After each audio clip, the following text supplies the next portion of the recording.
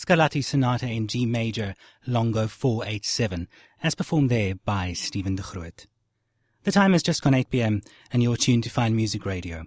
A very warm welcome from me, Adriaan Fuchs, your host for tonight's edition of Great Interpreters, a tribute to the late South African pianist Stephen de Groot. Stephen de Groot was born on the 12th of January 1953 in Johannesburg, the youngest son of two highly accomplished violinists, Belgian-born Pierre de Groot and his wife Joyce Mace, who hailed from the United Kingdom. To say that music ran in de Groot's blood would be an understatement. For 3 generations, almost every member of the de Groot family had been a professional musician. Here is Pierre and Stephen de Groot in an interview recorded in 1977, shortly before his Carnegie Hall debut. I think he was about 2. Like all babies interested in the piano, he went there and he bumped it with his fist. And the development of technique and precision, replacing the fist by a finger. And then you put 2 fingers together and you discover what sounds nice and what hurts. And so on and so on. But he started entirely by himself and never had a teacher before the age of 6, if I remember well.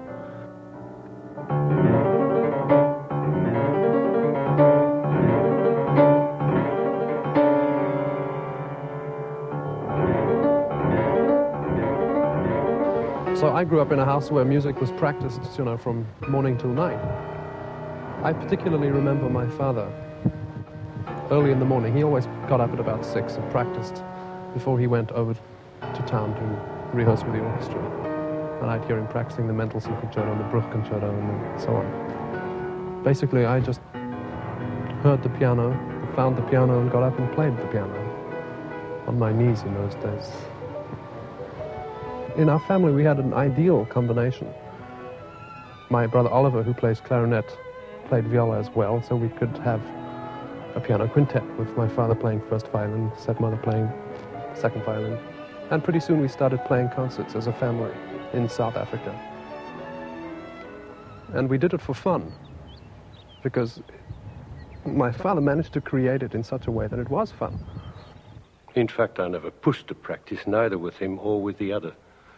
I would tell them that I wanted to hear a piano, a clarinet, and a cello from 4 to 5. That was practice, you see. But it's not the same thing to bring up a child who is musical and fine sing by himself, or bring up a child who is, shall we say, condemned to play the piano. Because there are some, many. But one is worried, because it's not sufficient to go out in the world with diplomas, and you can't put a plate on your door saying, Stephen de Groot, virtuoso pianist or something like that. It doesn't happen like a dentist or a doctor. And that is one of the troubles with having musicians in the family. You have no idea when they are going to have a break. I mean, the day before the competition, he was a poor student. Truly. Stephen's musical development was prodigious, as was that of his other siblings, Andre, Oliver, and Philip, all of whom would become noted musicians. In an interview with Fern Ekman in 1977, de Groot recalled how at the age of 4 he would walk over to the piano after his older brother Philip had finished his practicing and play by ear the pieces that he had been practicing. And so I was taught piano, he noted, and Philip put on the cello. He was a wonderful cellist. I am convinced inside that the reason I grew up with an inclination to play music was that I heard it around me all the time in such a natural way that people didn't tell me there was something special there that I should pay close attention to if I ever wanted to understand it. To me, music was rather like brushing my teeth, It was just something I did every day. De Groot possessed perfect pitch, which allowed him to play and transpose music by ear, and he showed an extraordinary memory, musical and otherwise. By the age of 10, he was playing Mozart concertos from memory. Marianne Martens, a close family friend, recalled how as a young boy he would visit their home while the de Groot family quartet was practicing. When asked what they were playing, Stephen would go and sit in front of the piano and play all 4 parts of whatever quartet it was that they were practicing. In his adult years, de Groot, who became an amateur pilot, would memorize entire flight schedules, and he was able to recall not only the flight times, but also the flight numbers and points of departure from memory. He was also known for his ability to complete the Rubik's Cube in under a minute, often while still holding a conversation. As with most child prodigies, de Groot was very much a loner and showed tremendous maturity from an early age. Even as a child, he exhibited a formal manner of speech, which Marianne McLean, another close family friend, believed contributed to his seemingly aloof personality. She recalled that de Groot did not socialize easily and was at his most comfortable playing the piano. His genius, she noted, seemed to set him apart, and at times it created a distance which I suspect left him in a world of his own, and lonely at times. Tragedy struck in 1960 when Joyce de Groot succumbed to breast cancer. The loss of his mother when Stephen was a mere 7 years old must have contributed to his sense of isolation as a child, and no doubt also contributed to his emotional maturity. Following Joyce's passing, de Groot's father moved the family to Stellenbosch, where he had accepted a teaching position at the Conservatorium at the University of Stellenbosch. Shortly thereafter, Pierre remarried. His second wife, Hermina Verster, was also a violinist. The couple settled in Onder Papagaaieberg in Stellenbosch, and the marriage resulted in 2 further children, a daughter Tessa and a son Pierre. Throughout his life, Pierre de Groot remained a mentor and musical inspiration to Stephen, who later stated, "My first teachers were not as important influences in my life as my father, who remained the big influence." Yet, when asked whether he had any secrets to his success, de Groot, in an interview with Louis Heinemann in 1982, stated, "I am naturally blessed. I have strong hands, and in the same way that children learn their mother tongue, I learned from an early age to communicate through music. But the single most important thing is that I always had the right teachers." Ek het my eerste geld verdien deur om met iemand anders te speel. 'n Mens leer nie klavier nie en dan skielik as jy 'n wêreldberoemde solis nie, dit gebeur nie so nie. Jy leer eers om klavier te speel, dan leer jy om saam met ander mense te speel. Dan miskien as jy baie gelukkig is, dan gaan jy 'n bietjie geld daarmee verdien. En met daardie kennis kan jy ook ander soorte musiek verstaan en soos ons vroeër gesê het, kan jy ook verstaan wat is dit om te sing, wat iets baie, baie basies is. En dis hoekom ek dink dis die belangrikste ding wat 'n mens kan studeer en leer en doen as jy jonk is. De Groot's teachers included Lamar Krausen, Eduardo Del Puello, Rudolf Serkin, Mieczysław Hortzowski, and Seymour Lipkin. De Groot considered Krausen one of the leading pianists and chamber musicians of his generation, who taught many of South Africa's greatest pianists, his first important teacher. He started studying with Krausen in 1964 at the age of 11, and would later state, "Krausen was someone who really knew how to communicate, both on the piano and verbally. He understood teaching, and he emphasized sound production over fast fingers. I had no specific musical tastes, though my teacher's taste ran strongly to Haydn and Schubert. He was a strict classicist, which I think is important." Suzanne Schwittering recalled that Krausen once said, "I can't teach Stephen anything. He knows everything. He does it before I can say it to him. All I can do with Stevie is to listen." Here is Lamar Krausen talking about Little Stevie, as he was fondly known. You know, I've said many times that one's pupils actually are like one's children. In fact, that is one's immortality, I suppose, as a teacher. And in the particular case of Stephen, I really feel like I've lost a son.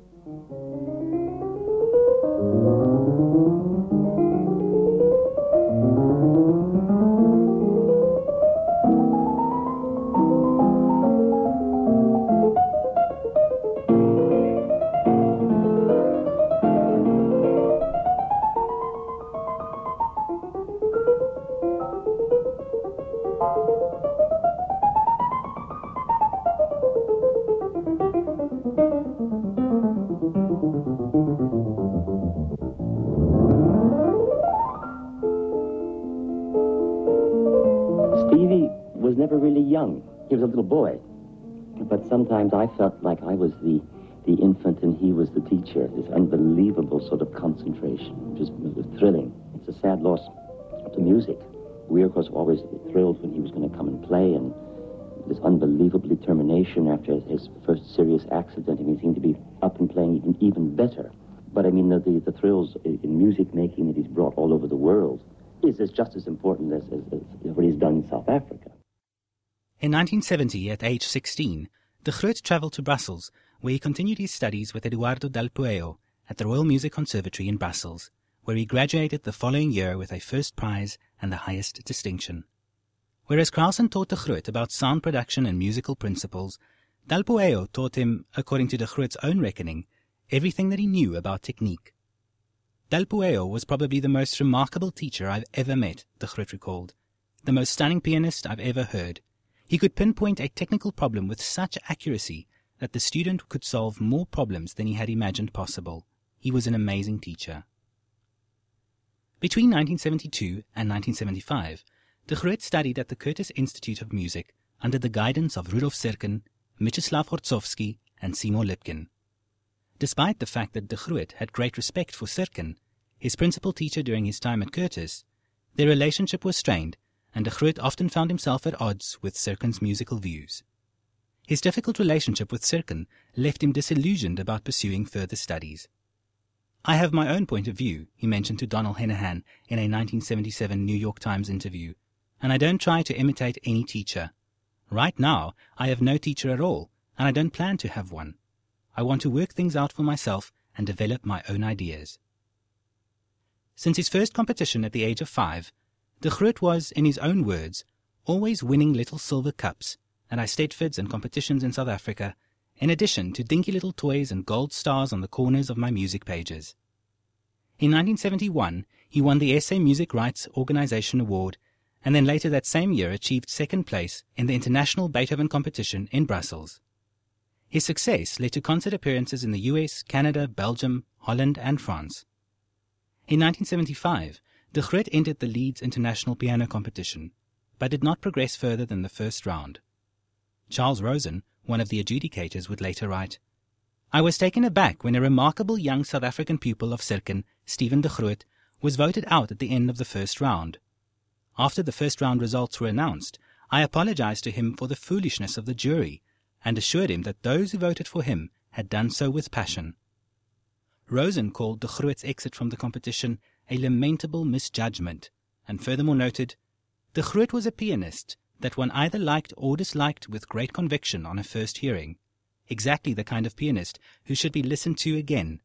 He was an intelligent and exciting pianist, with a style not to everybody's taste."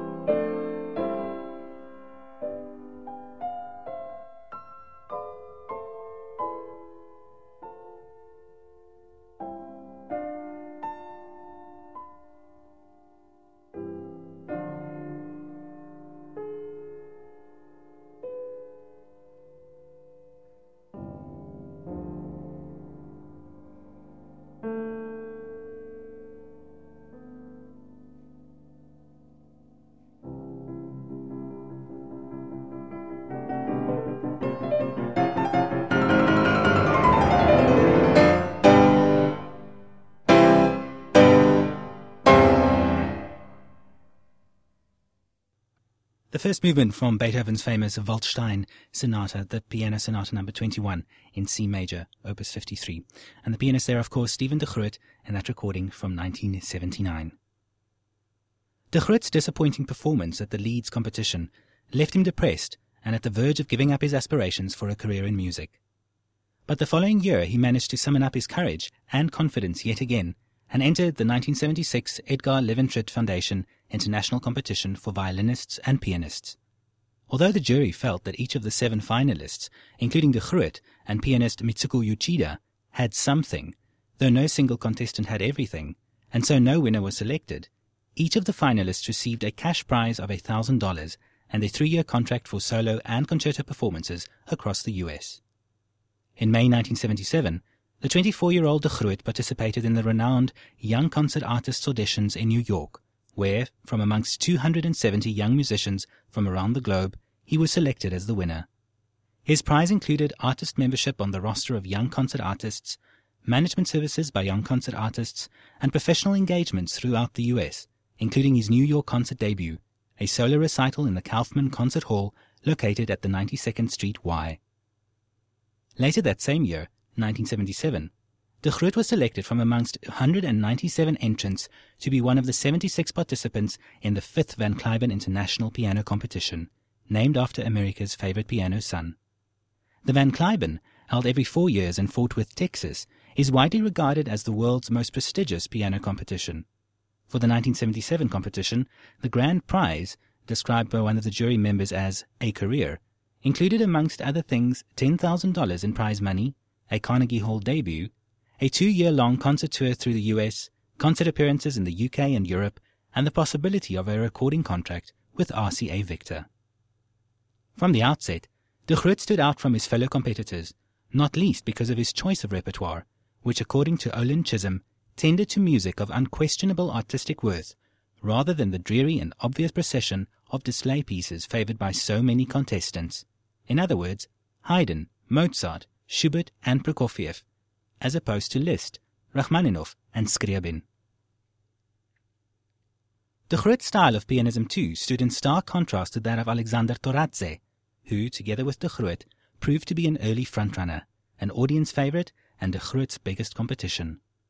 As Alberto Ginastera, one of the jury members, noted, the two frontrunners were as different as Apollo and Dionysus.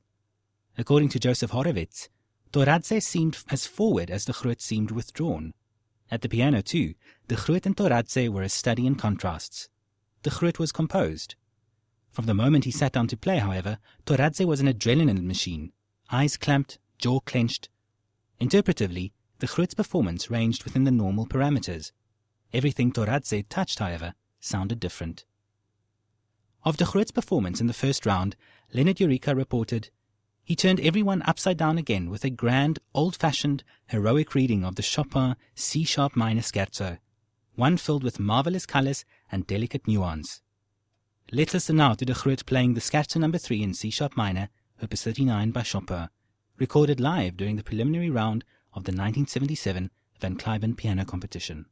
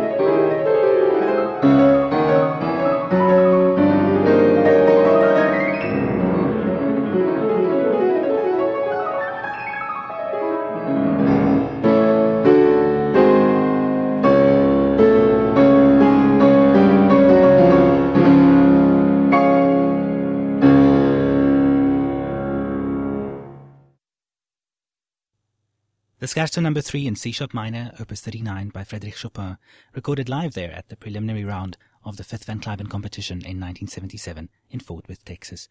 And of course, the pianist was Steven de Groot. De Groot's performances in the first and second rounds secured him a place in the semi-finals, where Leonard Eureka referred to his elegant European kind of training and called his playing warm, personal, and as aristocratic as anything heard here in years. His Chopin selection, Eureka noted, the Polonaise Fantasie Opus 61, was an intimate reminder of the salons of another time, candles, moonlit terraces, and beautiful people. And his performance of the Schumann Quintet with the Tokyo String Quartet took you out of your seat with its surging energy and passion. I can't remember, noted Eureka, when I've heard such marvelously controlled sounds at the keyboard put to poetic as well as bravura use. Everything de Groot touched turned to gold, as if it were the only way possible for the music to sound. We have a conclusion of the jury. We will have 7 finalists in our competition. I will read the names in order of appearance. Alexander Mendoyance, please come forward. Christian Blackshaw.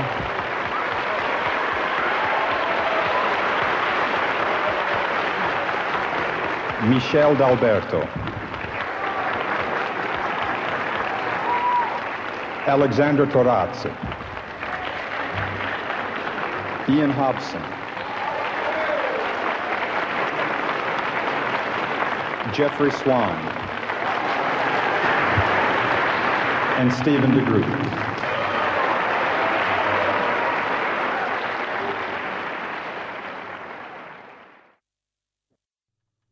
Eventually, 7 instead of the usual number of 6 finalists were chosen, with de Groot amongst them. The pressure is continuous, and it's really enormous, he mentioned to Ashley Halsey. It's not like a tennis match. You don't just add up the points. You never feel good, and it's unwise to have a subjective judgment of how you've done. The pressure becomes less as you get near the end, because you know it's only 7 contestants, and you're kind of special. In a later interview, de Groot described his feelings prior to the final round of the competition. I wasn't expecting anything, you know. I had a lot of experience in competitions. You try not to think about the results. You try only to think about what you do, and in fact, I never even looked at the list of concerts that the first prize winner will get. Perhaps until the day before the finals. I started thinking, well, there are only 7 of us left. And in an interview with Daniel Webster, de Groot stated, I felt I was playing well and could win it. I had been in other competitions, and I felt ready to accept winning or losing. Wel, ek het gedink, okay, ek het goed gespeel. En toe ek deurgedring het na die tweede ronde, toe dink ek, wel, dit lyk asof hulle van my hou, en nou ja, dan gaan ek aangaan, en toe kom ek aan die finals, en toe het ek gedink, miskien het ek 'n kans. For the final round, de Groot had chosen Mozart's Piano Concerto in A major, K488, and Prokofiev's Third Piano Concerto, again a rather unusual choice, with contestants typically going for tried and tested warhorse concertos by Tchaikovsky or Rachmaninoff. According to Leonard Eureka, de Groot came out with a fabulous reading of the Mozart Concerto, one steeped in style and full of love, and went on to glory with the Prokofiev Third. And, though his performance was not as forceful as Soviet pianist Alexander Toradze's, musically it ran circles around the Russian, Eureka noted, and there was nothing to be ashamed about technically. In fact, it was a more satisfying performance, full of color and poetry the Russian had missed.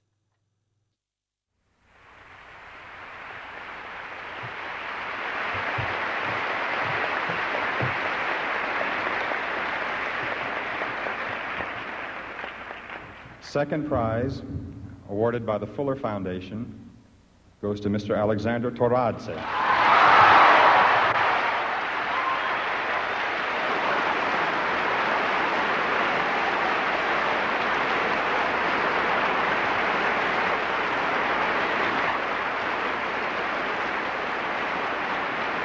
Grand prize goes to Steven de Groot.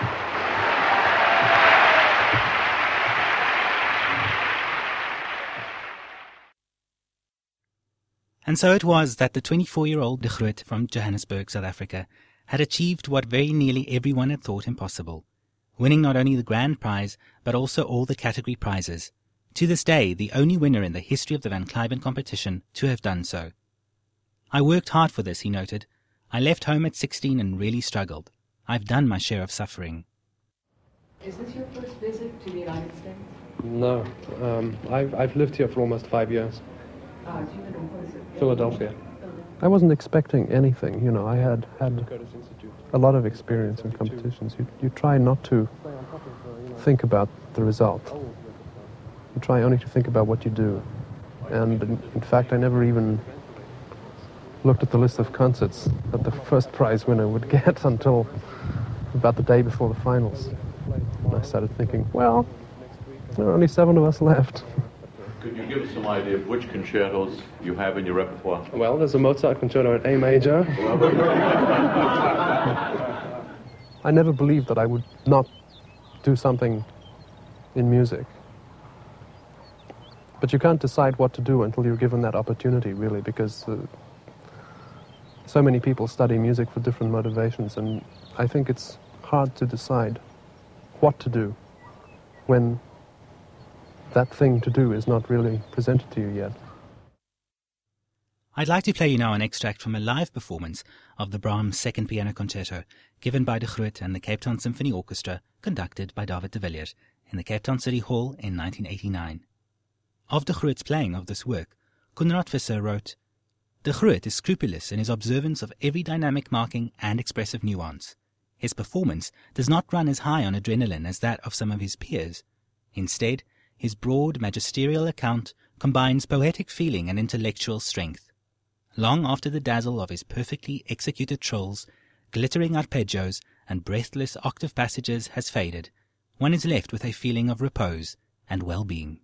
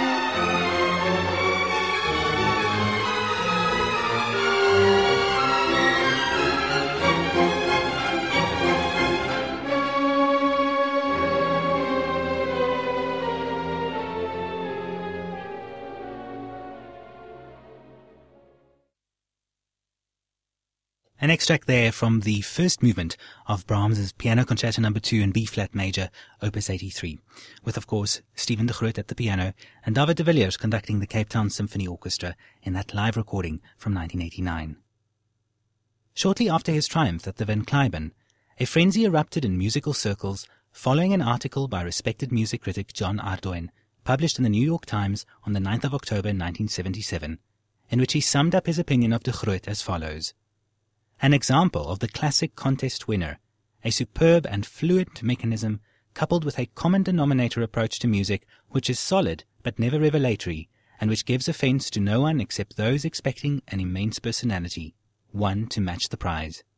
More to the point, de Groot is no Alexander Toradze. It could well be that de Groot was a compromise amongst the jury, which, according to one of its members, was split exactly in two over Toradze. Half of them love him, half of them can't stand his playing. Ardoin's accusation that de Groot was a compromise by a jury split in their admiration of Toradze was denied in the media by jury member Leon Fleischer, who called Ardoin's accusation a misstatement of fact, and noted, "The fact is that Steven de Groot was chosen as winner of the first prize on the first ballot, cast by secret vote by 12 of the 13 judges. How this can be interpreted as a jury being in considerable disagreement is quite beyond me." When Donald Henahan of the New York Times asked de Groot about the controversy surrounding his win, de Groot simply responded, "Look, a lot of things have been written in my favor, so I can't object if somebody down there thinks it was a scandal that I won. It's foolish to believe everybody would be happy at me winning." Nevertheless, the skepticism that resulted from Ardoin's article plagued de Groot for the rest of his career, and according to Joseph Horowitz, de Groot felt that Ardoin's article had sealed his fate. In the months that followed, de Groot found himself in the unenviable position of having achieved instant fame, yet in no small part due to the controversy surrounding his win, having to prove himself a worthy winner at every subsequent performance, his artistry and pianism being scrutinized at every opportunity. His schedule of appearances was manic and exhausting. In the 2 months following the Van Cliburn and prior to his Carnegie Hall debut, he played 35 concerts in 2 months. Yet, despite his strenuous schedule and the scrutiny of the press and critics, the majority of de Groot's concert appearances during this time received overwhelmingly positive press. Critics frequently noted his technical mastery, interpretive skill, beauty of sound, and the varied palette of tonal colors that he managed to draw from his instrument. One critic in particular, Daniel Cariaga, noted, "The 24-year-old pianist from South Africa displayed the impressive technical apparatus, ingrained musical discernment, and perfect taste which won him his awards. If, as one reliable report has it, de Groot may have been a compromise choice for first place, that choice is certainly defensible. What he lacks at this stage, and it may be a permanent lack, there being in the world of music no guarantees that quality improves with time, is any particular sense of individuality." This supposed lack of pianistic individuality, despite all the musical presence his performances conveyed, was iterated by several critics. Yet, as Patrick Taggart pointed out, although de Groot didn't display any particular or staggering profundity in musical thought, few pianists his age do. What matters is that he plays so assuredly, with such professionalism and authority, that at age 24 he needn't worry about a career. He's already a prime contender. Critic Justin Buston, on the other hand, viewed de Groot as one of those unabashedly romantic performers who plays with his heart as much as with his mind. There are plenty of youthful piano virtuosos around today who can dazzle you with their note-perfect, almost machine-like precision, but it's a joy to hear one who combines technical proficiency with bounding emotion. Following his London orchestral debut with the Philharmonia Orchestra conducted by Kirill Kondrashin in 1979, Edward Greenfield wrote in The Guardian that de Groot triumphantly vindicated the Texas jury's choice in one of the most breathtakingly beautiful performances of a Chopin concerto I have heard in years. What was magnetically compelling, wrote Greenfield, and marked de Groot out as a poet-pianist of the first order, was his unfailing lyricism, coupled as it was with a feeling for rubato which was never self-conscious but brimmed with the genuine Chopin heartache. Let's listen now to an extract from the first movement of Chopin's Piano Concerto No. 1 in E minor, Opus 11, as performed by Steven de Groot with the Cape Town Symphony Orchestra conducted by Erich Bergel in this 1986 recording. Please note that the slight distortion which you'll hear in certain passages was as a result of the original recording levels.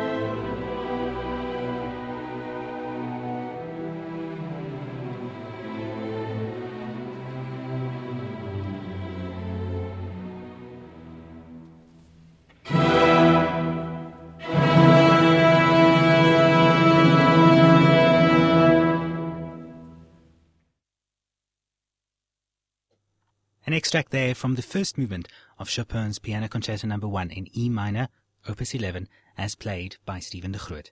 And the conductor there was Erich Bergel, leading the Cape Town Symphony Orchestra in that live performance from the 7th of August 1986 in the Cape Town City Hall. Of course, I'm really thrilled about Carnegie Hall. That place is a legend. It just is. It's a very wide hall, and it's a very deep stage, and it just gives us a huge impression of space and importance. And my father will be there, and a lot of my friends will be there. It's just going to be a wonderful evening. Well, let's put it this way. It's not just another concert, but for me, it's another performance.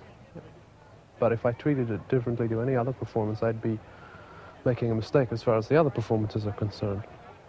But it'll be a very special feeling to walk out and see the piano on the stage and people in.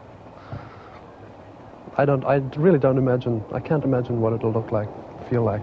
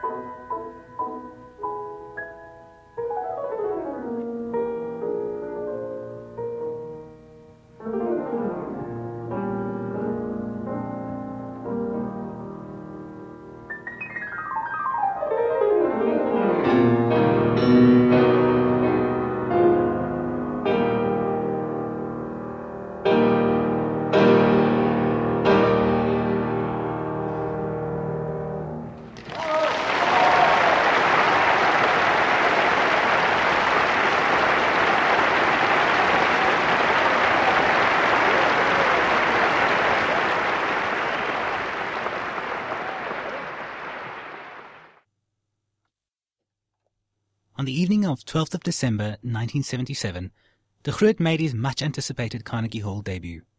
The audience included a veritable who's who of the musical world, including pianists George Boulez, Lily Krauss, Van Cliburn himself, and even Alexander Toradze, the Russian pianist who many felt should have won the Van Cliburn competition.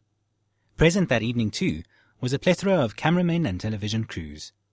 With this nuisance on top of the regular pressures of a debut recital, and most of the important musical personalities and critics of the area in the hall, it's little wonder that not much magic happened in this performance, reported Leonard Eureka, following De Groot's concert. De Groot was under tremendous strain from the beginning, and not much of the program reflected the outgoing, romantic nature heard in Fort Worth during the contest, he noted.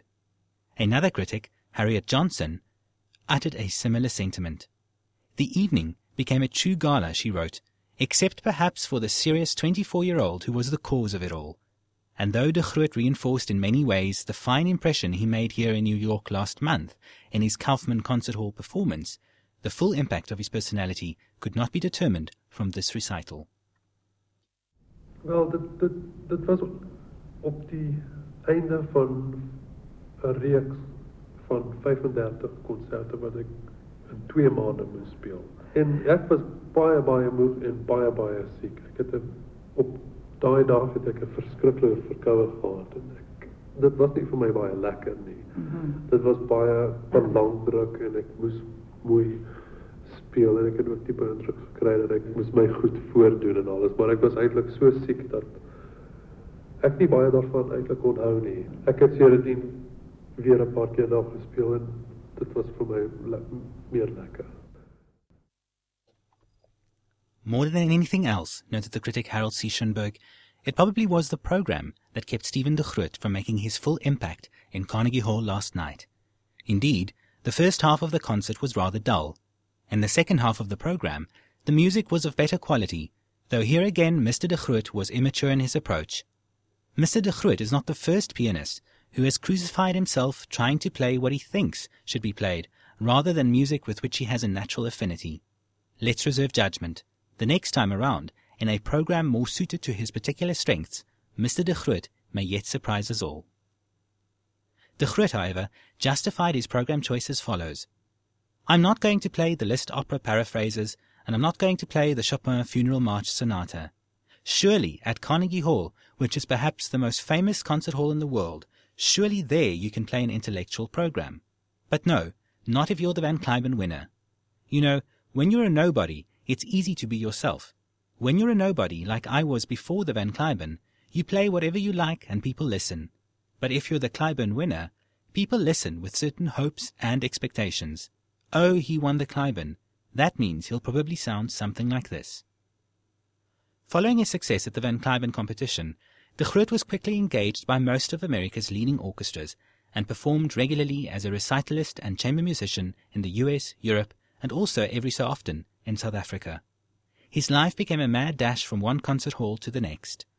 Every concert is new, he said to Anne Hyman in an interview, but every hotel seems like the one I left the night before. The day I won this damn thing, De Groot later commented, referring to the Van Cliburn competition, one of the jurors came up to me and said, "Watch it, you'll burn out. You'll see." And there I was. I had the silver cup and this gold medal and this gold watch and this check and 2 years of concerts lined up, and I thought, I can handle this. What's he talking about? But he was right. I'm 4 years older, and I don't feel 4 years older at all. I haven't lived. I don't belong anywhere. Realizing the toll that his performance schedule was taking, De Groot gradually started to reduce his concert appearances. I feel that despite the Cliburn competition, he noted, I've kept a firm grip on my desire to evolve musically throughout my life. I know that you can have a glittery career and be doing absolutely nothing. For about 2 years after the Cliburn, I wasn't playing well, and then I began playing fewer concerts, and it got better. I'm a lot happier now.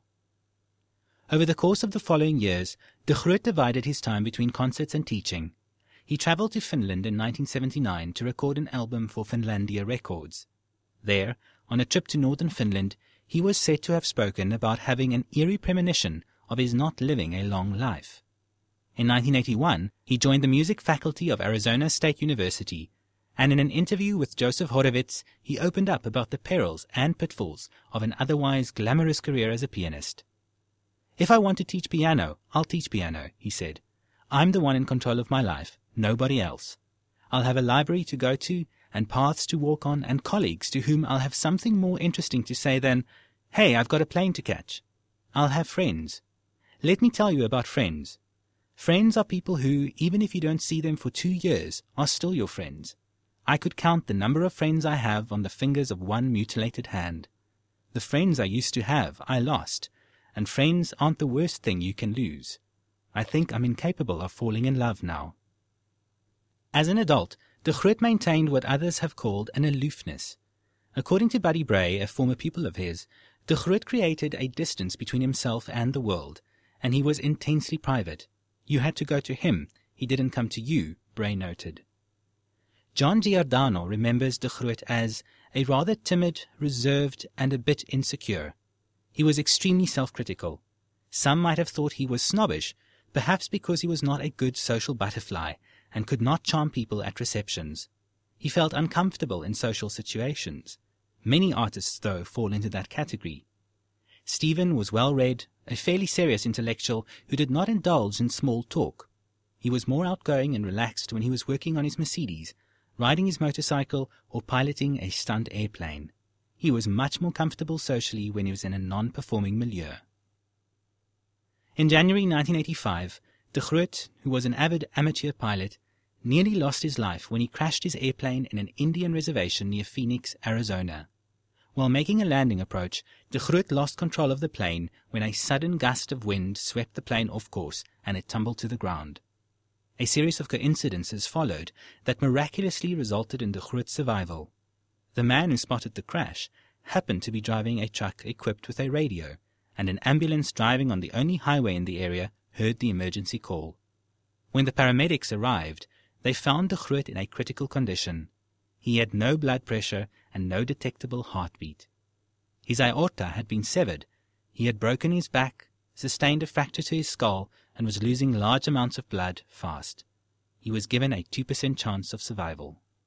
We were just making a fairly ordinary landing approach when the plane dropped and we hit the ground. I don't remember that at all, which is why I still enjoy flying. We were in real desert country in the Gila River Indian Reservation south of Phoenix. It was about 9:45 in the morning, and there's really nobody around, and there very rarely is anyone around. Yet we were found by one of the members of the tribe. My doctor tells me that I had essentially 2 fatal injuries.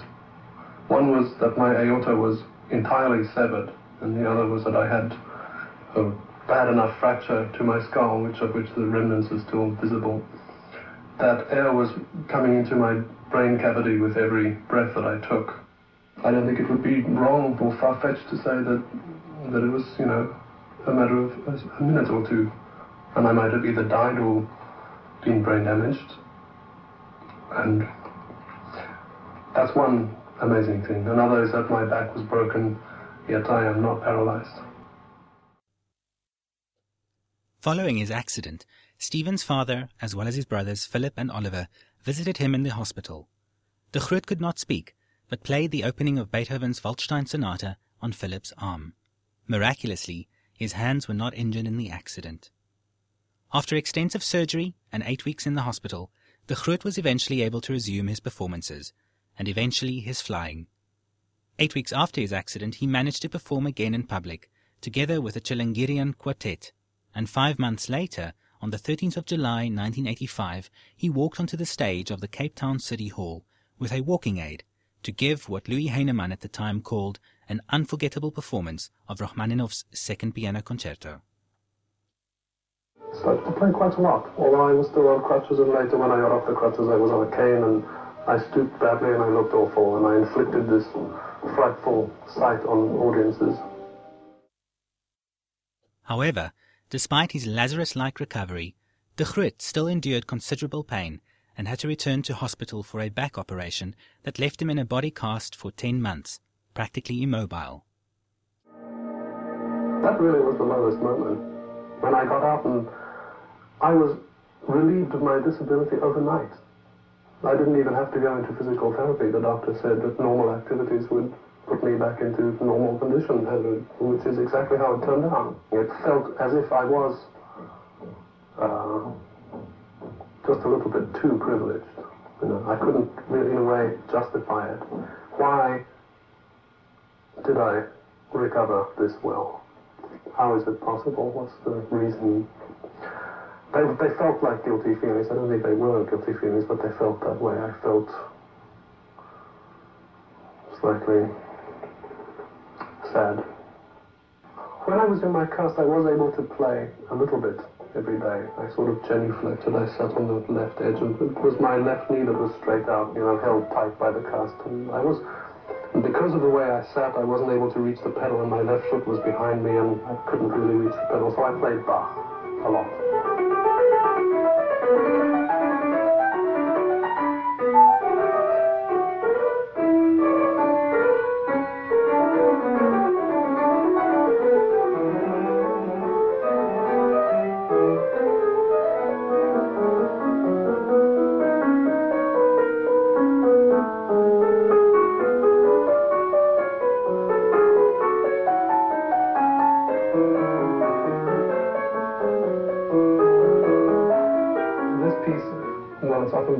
Students to play, and the students can sometimes be cynical about it, and the teacher can grow cynical about it for the same reason, because they've heard it over and over again, you know.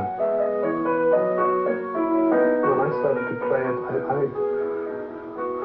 I heard something in it that I probably wouldn't have heard if I hadn't had no options but to play Bach. It's sort of a song of praise to me, a very, very pure message of goodness. De Groot's horrific accident, his miraculous recovery and long period of convalescence demanded superhuman willpower, determination, and spiritual strength. One can only guess at the frustration, depression, and despair, not to mention the pain that De Groot had to endure. Yet, as Richard Behrens, former head of the Department of Music at Stellenbosch University, would write in a letter to De Groot, "You have emerged from this trial as a stronger, even more mature person, with an even deeper message in your music." The accident had not only changed De Groot on the outside, it also had a profound effect on him as a person and as a musician. I think I'm more interested now in direct communication on every level, musical and human, I think. I do know that I hold a lot of things more dear than I ever even knew were valuable to me. And one of those is my ability to play the piano. It's me making those sounds. I didn't write the music, but I after all, am making it a live vibration in the air. And my fingers have learnt all this over the last 33 years, and they're not damaged in the accident, and that was a miracle, truly incredible.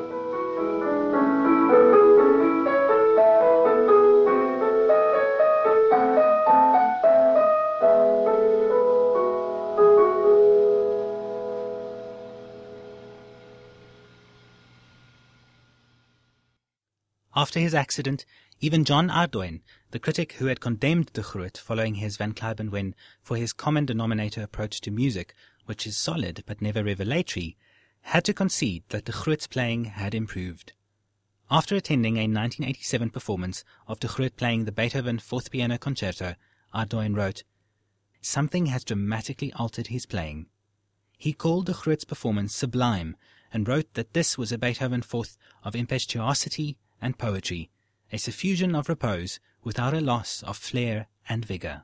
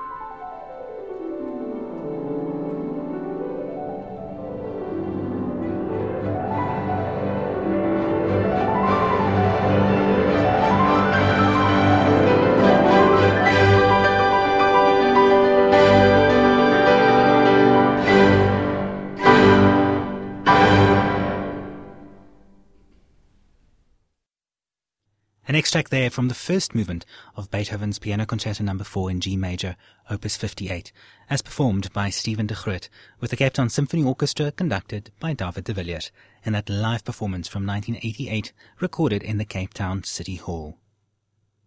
Chamber music had always played an integral part in de Groot's musical makeup, even from an early age.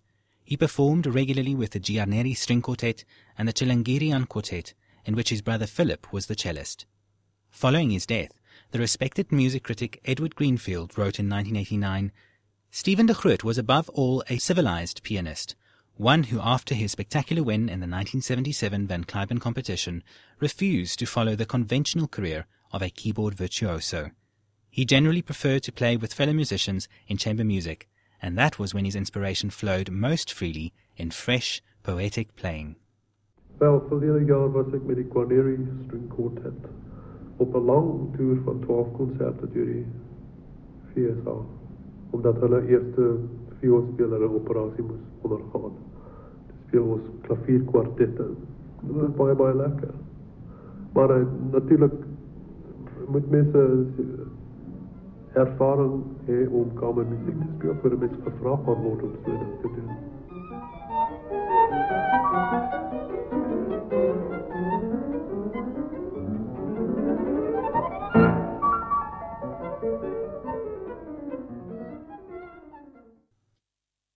Following his death, the Van Cliburn Foundation named the Chamber Music Prize that is awarded during each Van Cliburn competition in memory of de Groot.